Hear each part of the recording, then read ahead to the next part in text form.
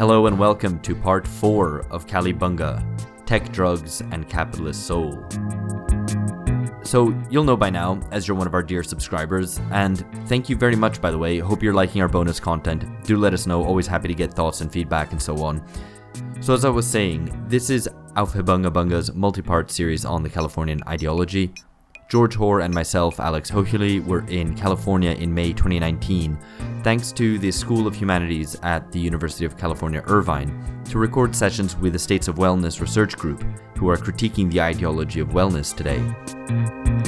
So thank you to them and to Catherine Liu for sponsoring our trip. Parts 1 and 2, as you'll know, focused on questions of mental health, wellness, and drugs in contemporary capitalism.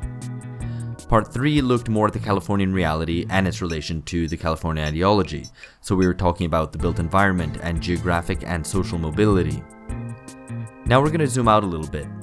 While in California, we sat down with Tyrus Miller to talk about the Frankfurt School, the humanities, and romantic anti-capitalism.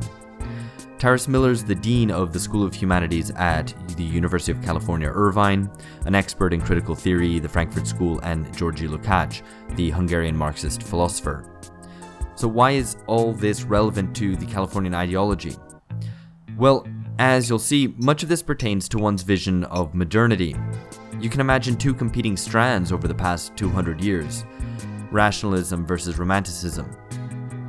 In a way, the 60s California hippies represented romanticism in a way, an attempt to re-enchant a disillusioned world. But as that spirit became incorporated into market dynamics, it became rationalized. The stuff we talked about in parts 1 and 2 of Kalibunga testify to this. So to start off, here's George, Catherine Liu, and myself, Alex Hochuli, talking to Tyrus Miller in Irvine, California. So I originally got introduced to Lukács when I was an undergraduate at Johns Hopkins in the 1980s, and I was reading Marxist theory, and he's a crucial figure in the history of Marxism, especially for the book History and Class Consciousness. In the early 1920s, it influenced a whole group of people from the Frankfurt School thinkers like Adorno and Walter Benjamin, Herbert Marcuse, starting in the 1930s or late 20s, and then also had a big resurgence of interest in that early work in the 1960s and 70s with the New Left. So that's really was my starting point, and it's interesting as a starting point because I think a lot of the English language and more generally Western reception of Lukács has been focused on actually what was a pretty exceptional work in his very, very long corpus of work and political activity. I mean, he had over 50 years as a mature theorist, writing even as a Marxist, and he also had a pre-Marxist career as a literary critic, as a philosopher.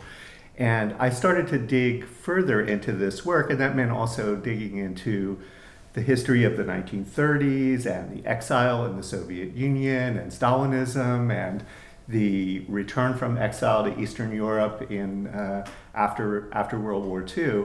And there's a really interesting and really diverse body of work that Lukács produces all the way up to the end of his life in 1971, and where he was actually working on a book that he didn't complete and didn't publish. He was dying of cancer at that point, but on the question of democratization in socialist countries, and it was in his response to the Prague Spring uprising.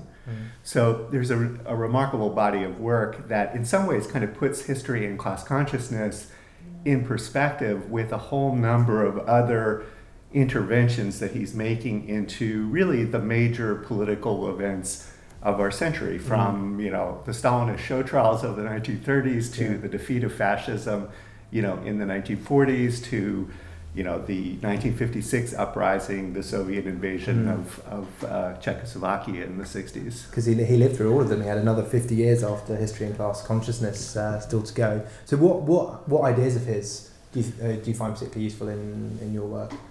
So I think one thing that does connect the early work, but also it takes on a different inflection in the later work, is a very strong emphasis that he puts on activity, public activity and collective activity, but as a framework for thinking and also for cultural and literary creation. So what I mean by that is he suggests that the active perspective, and he's drawing from very classical sources, Aristotle, the idea of sort of the active life, public life in the polis, as being a precondition for a certain kind of thinking that he believes also then allows a kind of translation into progressive thought and to engagement with the democratic and socialist political movements of the period. So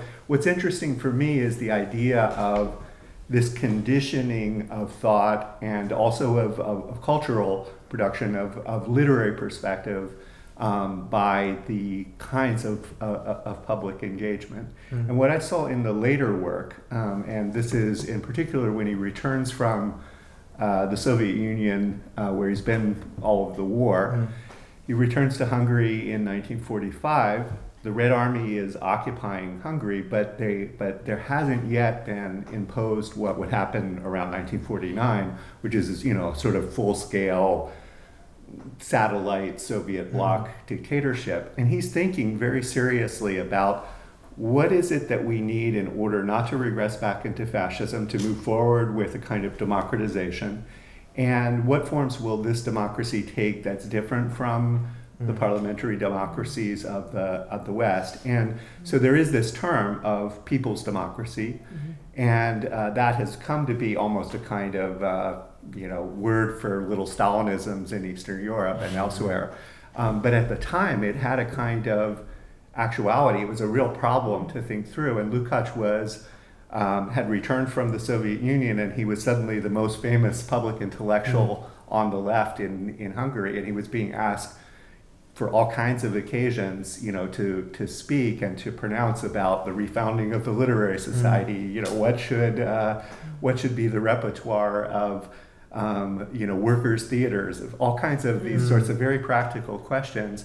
And he's thinking through what sort of culture will cultivate the habits of mind and the connection to public engagement that we need for a post-fascist democracy in transition, maybe over the long term to socialism, but not yet, kind of imposing a Soviet-style socialist culture and political system. So you mentioned his return to Hungary, and you were talking just before we started that you go there regularly. What's Lukács's reputation at the moment, do you think, in Hungary, and maybe more widely? Because I don't think he's the most well-known Marxist thinker. I don't really fully understand why his reputation seems to have suffered or fallen away in the past sort of maybe 50 years. So right now he is kind of almost state proscribed, but in the sort of soft repression way that the Orbán regime works. There are legal reasons why they can't simply disappear the archive, which is in the apartment that he formerly occupied. There was a sort of contract with the state that this collection would go to the Hungarian Academy, but it had to stay in place.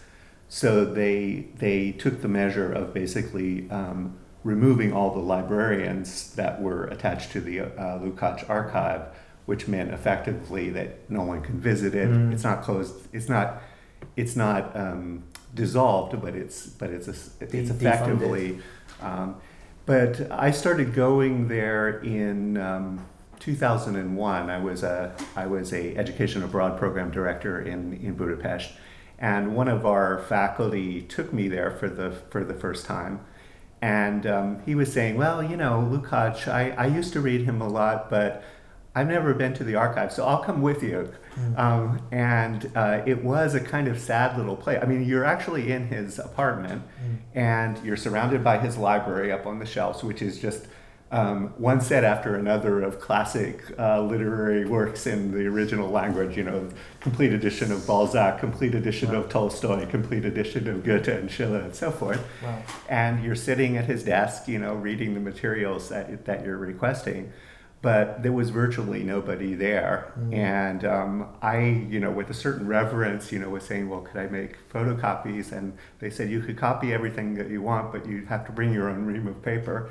And you went in the in the kitchen where the Xerox machine was and made your photocopies. So it was, there was already a kind of, sign of, on the one hand, everybody knew who Lukács was, and there were a couple of statues which have since been removed from the city of Budapest, but he was a neglected figure then.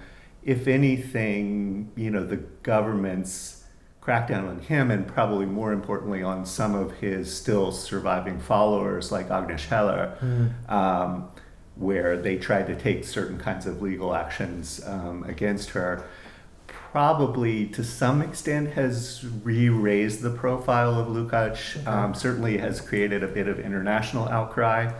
And to some extent also has revived some of the interest of the contemporary art world for this contradictory and complicated figure who certainly wouldn't have been a fan of contemporary art. But nevertheless is seen as, a really interesting figure to come to grips with. Just maybe a final question on his. So I don't know if this is actually true or not, but I've heard a story that he planned at one point to write an aesthetics of film, but he wasn't a film fan at all. But he said, I've seen one film, and from this one film, a bit like Aristotle apparently, who didn't like theatre. But I guess have you heard this same story? And second, maybe more generally, what should we read from Lukács? What should we go and think through with Lukács? Because you've got to narrow it down, because he's got 20 odd books, and some of them are just long and difficult. Yeah, and especially in terms of thinking politically today, I guess that would be the question, especially for listeners of our podcast. Yeah. So on the question of the film aesthetics, he actually did write one of the really early film essays on an aesthetic of film. So it's an actual text from about 1911. And he was very involved in drama. And the primary concern is to set film apart from drama, but in a way that's very perceptive, in which he wants to discern what are the characteristics of the film and how to define those in ways that then allows him also to get at what's distinctive about the question of the presence of the body and the flow of time in drama versus that in film. So he did actually engage in a I don't know how many films he saw, but he did engage enough to really actually be able to make some pretty perceptive remarks. And then he wrote a very long, it's a 1,600 page aesthetics towards the end of his life in the 1960s. One of my former graduate students has actually translated that, and the first volume should be published in the next year or two. But he also returned to the question of film in that, because that's all about the system of the arts and the film as kind of one of the branches of the system of the arts. So what should you read of Lukács? Well, definitely history and class consciousness. There's no getting around that, even though I do argue that it's somewhat atypical. Atypical. Also, the theory of the novel is it's really a classic book. But I think the other two things that I really think about a lot with Lukács is the book that's called The Meaning of Contemporary Realism. It's kind of notorious because it sort of sets Thomas Mann against Franz Kafka, and Kafka, while he sort of says, yes, of course Kafka was a literary genius, but here's all the reasons why Kafka was bad, or his worldview is bad. And most people don't really go beyond that, but that is a book, coming back to the question of activism, where Lukács is, first of all, it's in the thaw right before the 1956 revolution. It's after the death of Stalin. It's after Khrushchev's speech. And Lukács is again thinking about, okay, in this post-Stalinist era of socialism, what should politics and what should culture look like? And his biggest concern is the question of war and peace, and particularly nuclear war. So he de-emphasizes really the class-on-class class struggle, and he asks the question, in this framework of culture, in what ways can we cultivate an activism that will allow us to not move towards a nuclear war? And it's in the context of the anti-nuclear war, the anti-nuclear movement, and so forth that was part of that politics of the 1950s and the nuclear disarmament campaigns and so forth that continued really all the way into my memory and into the 1980s. So there is a there is a connection there with some of what I at least consider to be almost the genealogy of.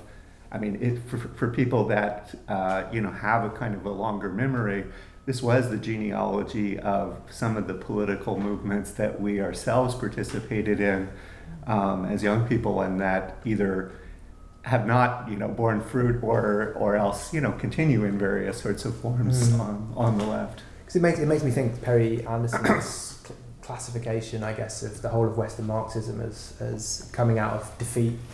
I guess, are we in a somewhat similar position at the moment?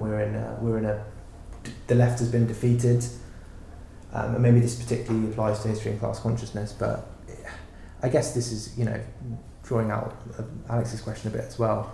What political lessons can we learn? I mean, is there anything that we can take from particularly Lukács's earlier work that's applicable to what we need to do now to kind of, I guess, build a common leftist project? So, I don't know that I would solely say defeat, although it definitely is an element of this, but I think Lukács is in many ways a thinker of the slowness of the path to socialism. He had almost messianic expectations, in the wake of the Russian Revolution, and which is embodied theoretically in history and class consciousness.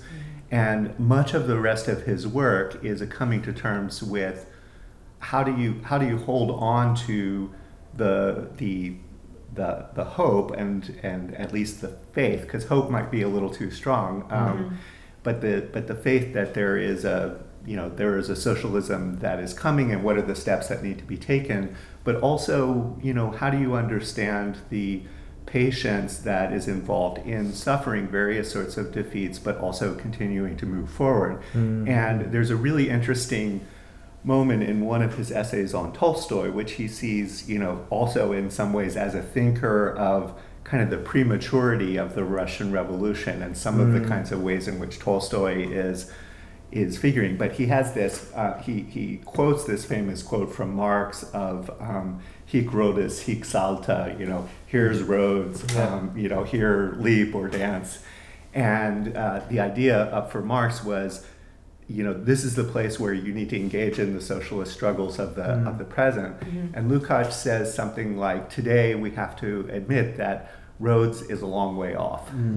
And I think his thought is very much tied up with the kinds of hopes that he had for an immediate world revolution that would transform everything and create a new man. Almost on the spot, by 1924, and then, living a very long life committed to socialism, but understanding that the time frame was being extended and pushed out.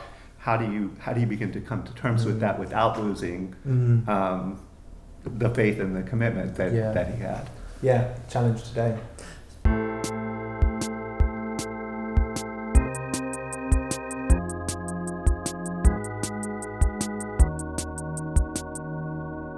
So, and you mentioned, I think, the word conserving, and I think maybe this would be a good segue to talk about the humanities and how do you conserve the humanities, how do you extend the humanities. How do you break them and start it over? Well, perhaps as well. Maybe that's something to ponder.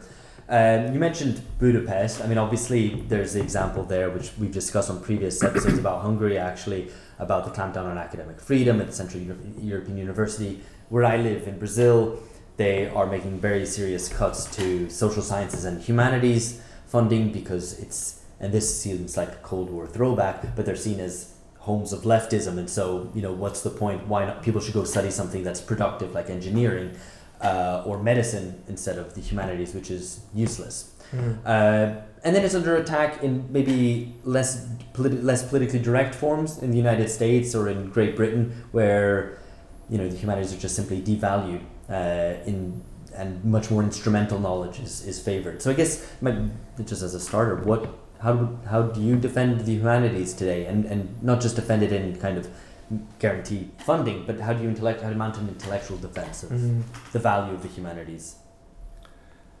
I think of the humanities as the source of a number of traditions of thought that have been important in our criticizing the existing situation, and also that help us to imagine alternatives to things that we have criticized in the present and in our past. So I think it would be very unfortunate to jettison that in the name of whatever it might be, technology or market values and so forth. I think in a deeper sense, we as human beings have an engagement with the question of the meaning of what we do. And in essence, the humanities are the sciences of that meaningful dimension. And the key dimensions of meaning include our investigation of our histories, our capacities for imagination that go beyond the empirical positivistic aspects of present facts. So the ability to project ourselves imaginatively into alternative worlds and into the worlds of others than our immediate community. So I thought I would push you there a little bit. Yeah, go ahead. Because you were, that was a very eloquent defense of the humanities, but is there the possibility that in the present state of a war of the 1% against the rest, if we accept that, and some leftists do, some don't, but if you think about the sort of destabilizing forces of capitalism and market values, and then this deep retrenchment into trying to preserve the status quo, how do you see the humanities there as a site of just to be protected, or as a site that can actually marshal forces of critique against the status quo? Okay, so there's a kind of a couple things I want to say about that. I mean, I very much value the element of the humanities that are involved in critique, and I think that there are important resources there. So just to actually give you an example, as I was thinking about the question of Lukács and California, which is a somewhat unlikely conjunction. I really was beginning to think about this concept of reification that Lukács raises. And what's important about the concept of reification is it's a very innovative way of thinking beyond what Lukács inherited as the concept of ideology. Ideology being simply false consciousness, or even more crudely, bad ideas that are perhaps socially generated, but nevertheless it's a question of the ideas that you have in your head that are erroneous, are distorted, are bad.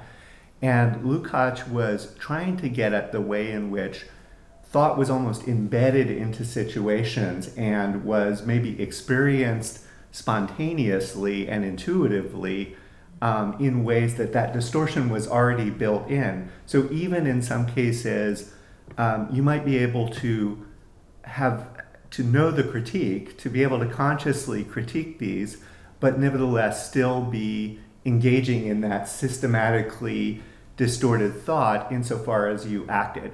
If you think about the way in which I remember one time using the term mythic thinking, and one of my friends, in a sort of fit of pique said, mythic thinking, like, you mean the way that you interact with your car?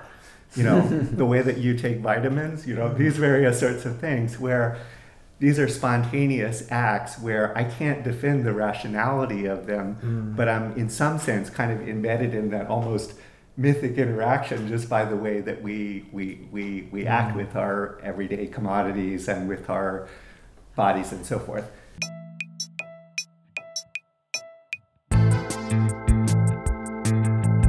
This is relevant here. We're talking about the humanities and whether they can be sites of critique and imagination, away from the overbearing rationalization of social life today. That is, the drive to monitor and measure and encase and instrumentalize social relations.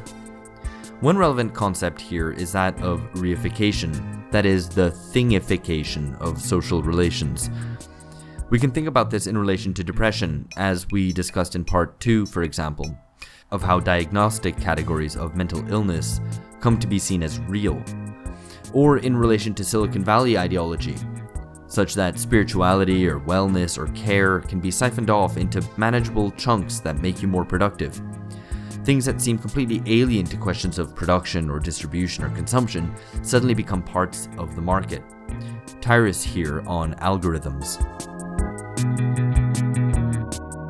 When I was thinking about the question of the critical resources that the notion of reification gave, I started to think about a very California problem, which is the role that algorithms are playing in structuring our lives. And there's been a kind of critique of algorithms that say embedded in the very structure, the kind of ontology that algorithms have, where some beings are recognized and some aren't. Systematic bias, various kinds of social effects follow from that.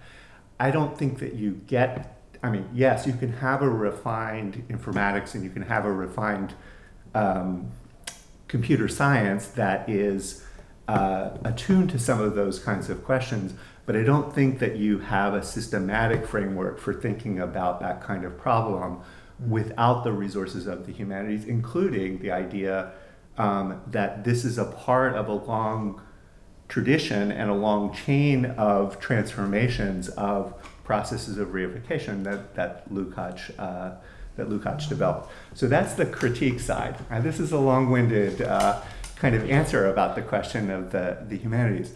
But I think there's also what I want to call the sort of exemplary side. There's the critique, and then there's what I would call the exemplary. And what I mean by the exemplary is the humanities help to stage certain kinds of forums, situations that are partially intellectual, but they're also partially experiential, where a different kind of relationship to truth and to the pursuit of truth can take place. And I think the humanities are particularly good at thinking about how to structure those, how to form those. Obviously, the arts and the experience of the arts are one example, but I actually think in the university, yes, the university can be a site of critique. So the university is an important site for criticism, because we are kind of we're the repository of a whole tradition of critical thinking of various sorts. But we're also a space where different kinds of conversations and different kinds of interactions can take place. There is, out of the Frankfurt School tradition, the work of Habermas, who talks about non-distorted communication. He's coming out of the 60s student movement, and he had various sorts of ways in which he unpersuasively tried to, root this in some kind of, almost transcendental nature of human language and so forth.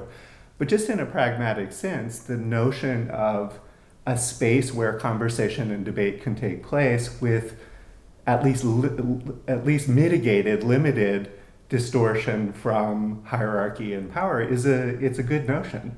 Whether it's transcendentally grounded or whether it's just a kind of pragmatically good thing to do. And I think the university can be a space of that. And I think the humanities really are, because of the nature of our engagement with meaning, we're a key site where those sorts of exemplary conversations can take place. Okay, but I guess there's a practical problem, which is humanities departments, faculties getting budgets cut, for example, whether that's in public or private institutions. And often the defense of the humanities, when it's made to whether it's administrators or to politicians, is that, well, no, but look, the humanities can be useful, and whatever instrumental notion that is put forward, that it'll actually lead to greater productivity, or whatever ways that those arguments are couched, which tend to be self-undermining. They undermine the base, exactly what you've just been speaking about. So I guess, how do you negotiate that difficulty of, in very practical terms, you need to defend the humanities, that you need to defend budgets, for example, and without undercutting the very basis on which you make those arguments? So, I think it's that these arguments have to be made on a number of fronts, and I don't think that the employment front is one that I would want to kind of completely dismiss. I think there were a lot of myths about the humanities that were put forward, particularly in the financial crisis, in which there was almost a prescriptive sense of the humanities should go down, and therefore let's find the arguments to make them go down. I had the experience of having a conversation with the director of a computer gaming program during this time, and he was saying the gaming industry won't hire our students out of our gaming program, but somebody with 3 or 4 years of industry experience can be can have a bidding war for them. Well, nobody was saying engineering is in crisis because undergraduates can't be hired in the midst of the financial crisis. But that was the argument about the humanities. And that situation, I think, is one where it is important to talk about the employment data and to talk about the kind of career paths. But there are deeper arguments for the humanities that also involve the plurality of values that we help to address. And financial value is really probably the weakest of those. And also it's the one that is least harmonizable with some of the important kind of critical thrust of the humanities. And I think that we have to really continue to own that, continue to articulate what's the value of that, while not neglecting, some of these other dimensions for, at a minimum, pragmatic reasons. If we get our budgets cut and we can't do what we do, then all of that goes out the window, and we have to actually assure our base in the institution. That's another thing that I'll also say, that I think that we're becoming increasingly aware of the ambivalent role of institutions, but also the fragility of institutions. And as there's been more and more attack on institutions, on institutional norms, on law, we also recognize that that shouldn't be taken for granted. And I had it's not just really in the Trump era; it's also in a period where we could say, in a positive sense, there was protest in the university. I think back to 2009, when there were kind of a lot of occupations that were going on, but there was a kind of talk among some elements of the protest that was about, the university is no different from a prison, and let's tear it down, and so forth. And I was really disturbed by the resonance between a kind of external, largely, right-wing or kind of neoliberal, let's, strip down the university, let's unbundle it, and, what was also being generated from the protest, where the question of the value of the institution and, what actually would be worth preserving and even, creating alliances with, was not really on the table at that point. Yeah, I wanted to ask you then, since we're in this context then, if what you think about the arguments that, that are argued from the conservative end of things, that I would take up from the left end of things, that says that because the humanities reneged on totality and universalism in favor of difference and pluralism, we no longer have meaningful things to say to people because we're all about differences and identities, and this dissolution and fragmentation of a kind of total picture of knowledge or universal identifications or commonalities, like the grounds of both solidarity and Hegelianism, because we reneged on that in order to, in the post-68 era, is there some kind of rot from within that we need to look at from your point of view? I don't think that the universalisms came apart because of some subjective failing of the left. I think that that actually is a set of objective social forces and tendencies that really probably needed to come apart. Mm-hmm. And the task is not so much to retrench on a kind of broken universalism, but to actually rethink the question of how solidarities across differences could be created. I'll give you one example where I actually think that I found it a provocative example, and it actually helped me to think through what was happening in some of Lukács's work, and it's around the question of populism. I spoke about people's democracy or popular democracy, and the constitution of a kind of notion of the people as a space where solidarity across differences could be constituted. In Lukács's case, it especially had to do with rural and urban populations, but it was really looking at the way in which the identification of a people with plural components could be the umbrella under which various kinds of democratic, plebeian, anti-fascist elements could be politically and culturally organized.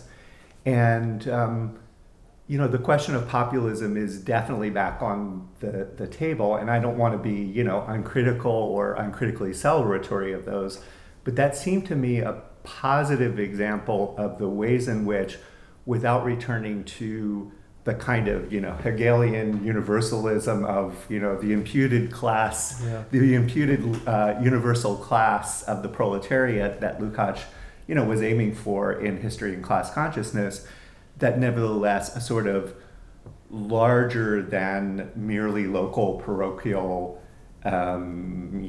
fragmented, separatist, particularist identity could be articulated in ways that could contribute to a collective political project.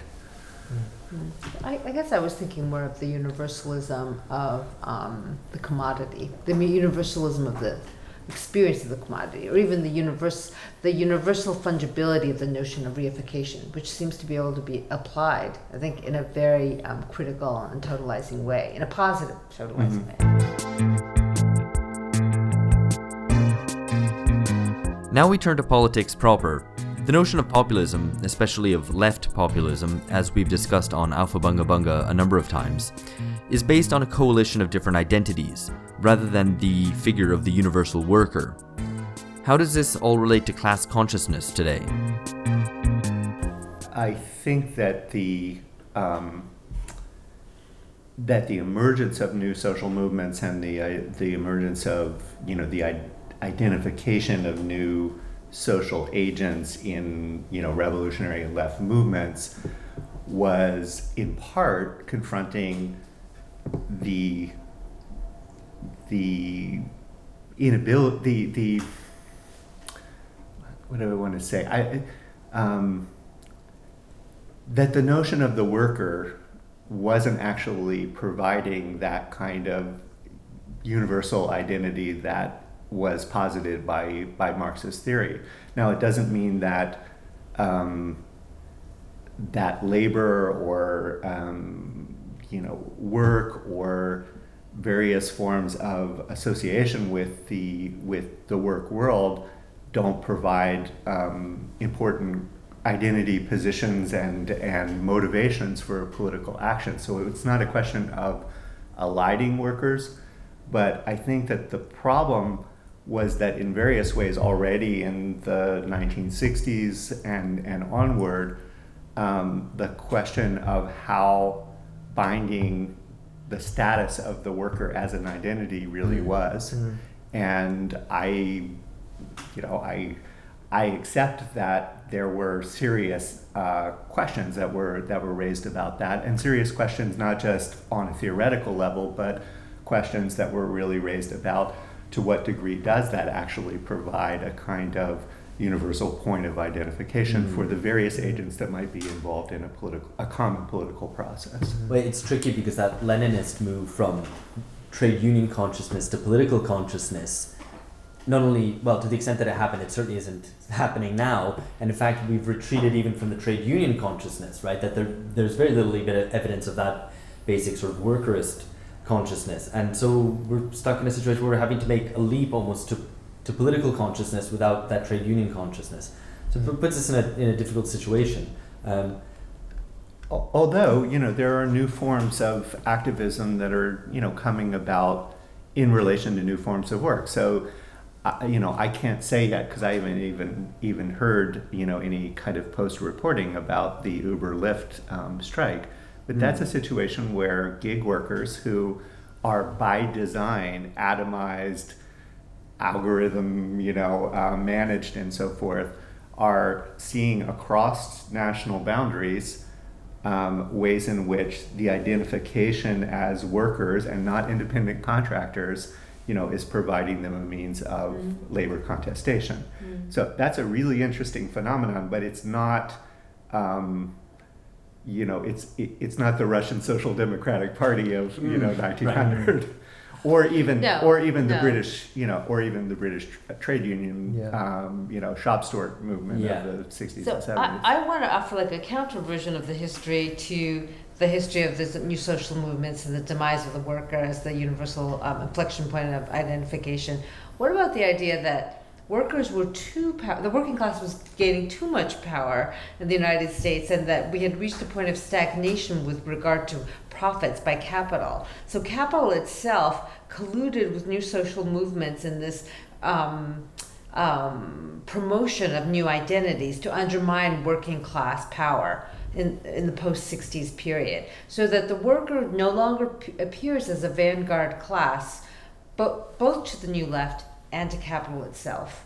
And Jefferson Cowies wrote in a really great book on this called Staying Alive, The Last Days of the American Working Class, where it's not, so maybe the idea is not that the worker in the strict Lukácsian sense is the universal point of identification, but at least that class struggle is the sort of universal experience of history making and political struggle. And that was undermined by the emergence of these kinds of new identities, new social movements, and capital colluding to defeat a working class, to put an end to class struggle by undermining unions, undermining negotiations between bosses and workers, and by atomizing and niche marketing to proletariats and lumpen proletariats who are increasingly seeing their wages compressed and capital's incursions on its own profit margins increased.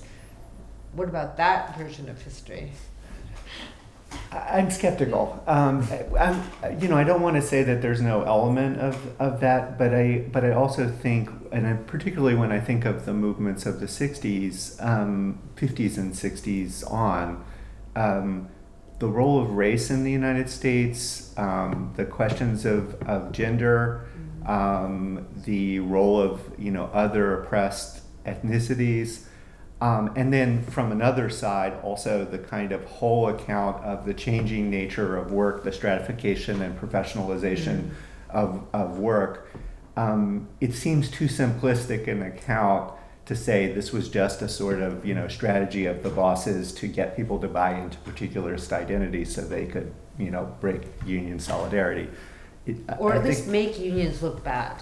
Because you couldn't break the union solidarity, but you could say, well, women, of course, they're excluding you, differently gendered people. I understand what you're saying. I think intuitively I disagree with you, but we can have this exemplary discussion despite the fact that we disagree on this level. But it's also, these were demands that were raised from within movements by, also by, union militants, by people that definitely were not, it's not to say that there couldn't be unintended consequences, but these were authentic expressions of their experience even within the labor movement, and also, going beyond the labor movement of racism and, various other sorts of oppression. And, this is a perennial kind of question that socialist and labor movements have grappled with, of how they relate to other forms of social oppression, whether these are simply a kind of expression of capitalism.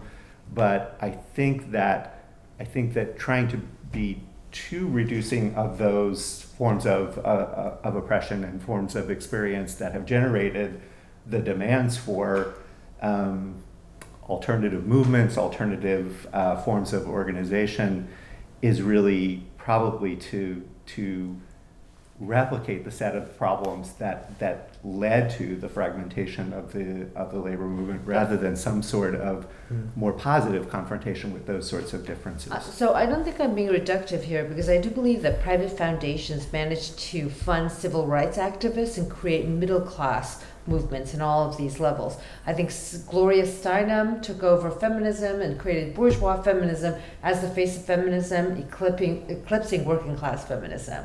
I think the same thing happened with the civil rights movement in the Ford's and Rockefeller foundations. I think there are real paths by which activists were rewarded by private foundations who became increasingly neoliberal, and these figures became the spokespeople for the movement, because I think Martin Luther King Jr. was moving towards socialism, but his legacy is increasingly seen as moral and superior. And what happened with feminism had to do with the bourgeoisification of feminism. So I beg to differ in reduction. I think I have historical knowledge on those things. But there's an interesting point here about the moral critique of capitalism in general, which draws on a point that Alex wanted to make, a Lukács point. Well, actually, I'm going to attempt a synthesis of all of this, and it's going to be really awkward, so bear with me. Oh, thank you, because he's my boss. You better synthesize. No, I'm gonna like clear my throat. I'm ready for totality. Yeah. No. So let's try this. So we've touched on post-60s new social movements and the new left. We've touched on the humanities perhaps as a repository of historical memory and historical thinking, and we've touched on Silicon Valley algorithms and things like that.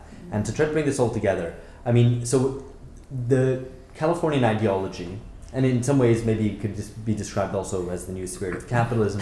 This is a term I actually sometimes prefer, but this confluence of hippie, new ageism, and hyper-capitalist, late capitalist perhaps, individualization, all mediated through new forms of technology. And Lukács talks about romantic anti-capitalism as a thread that runs through modernity, as the mirror to bourgeois rationality, and that it's always there, recurring, challenging the bourgeois society in the name of pre-capitalist values. And I guess we can see the 68ers, in some sense, attempting a form of romantic anti-capitalism. Not all of it wasn't total, but there were certain strands there, very obviously with New Age, but not only with New Age, but some return to kind of communitarian values, something that challenged the rigid, corporate-dominated kind of structure of work, the company man and all that. We live in a period today of eternal presentism, where we're disconnected from history, from the past, and from any future. So I guess my question is, to the extent that there's a sort of Californian ideology today, and whether it's spouted by Mark Zuckerberg or whoever else, it seems that what is missing increasingly even from that kind of body of thought, if we can describe it as such, is precisely that romantic element. That's been lost even. So even in the Californian ideology, the two components of the new spirit of capitalism, actually the romantic element only exists in the most aesthetic or superficial ways. So maybe, I don't know, if you agree with that characterization of things?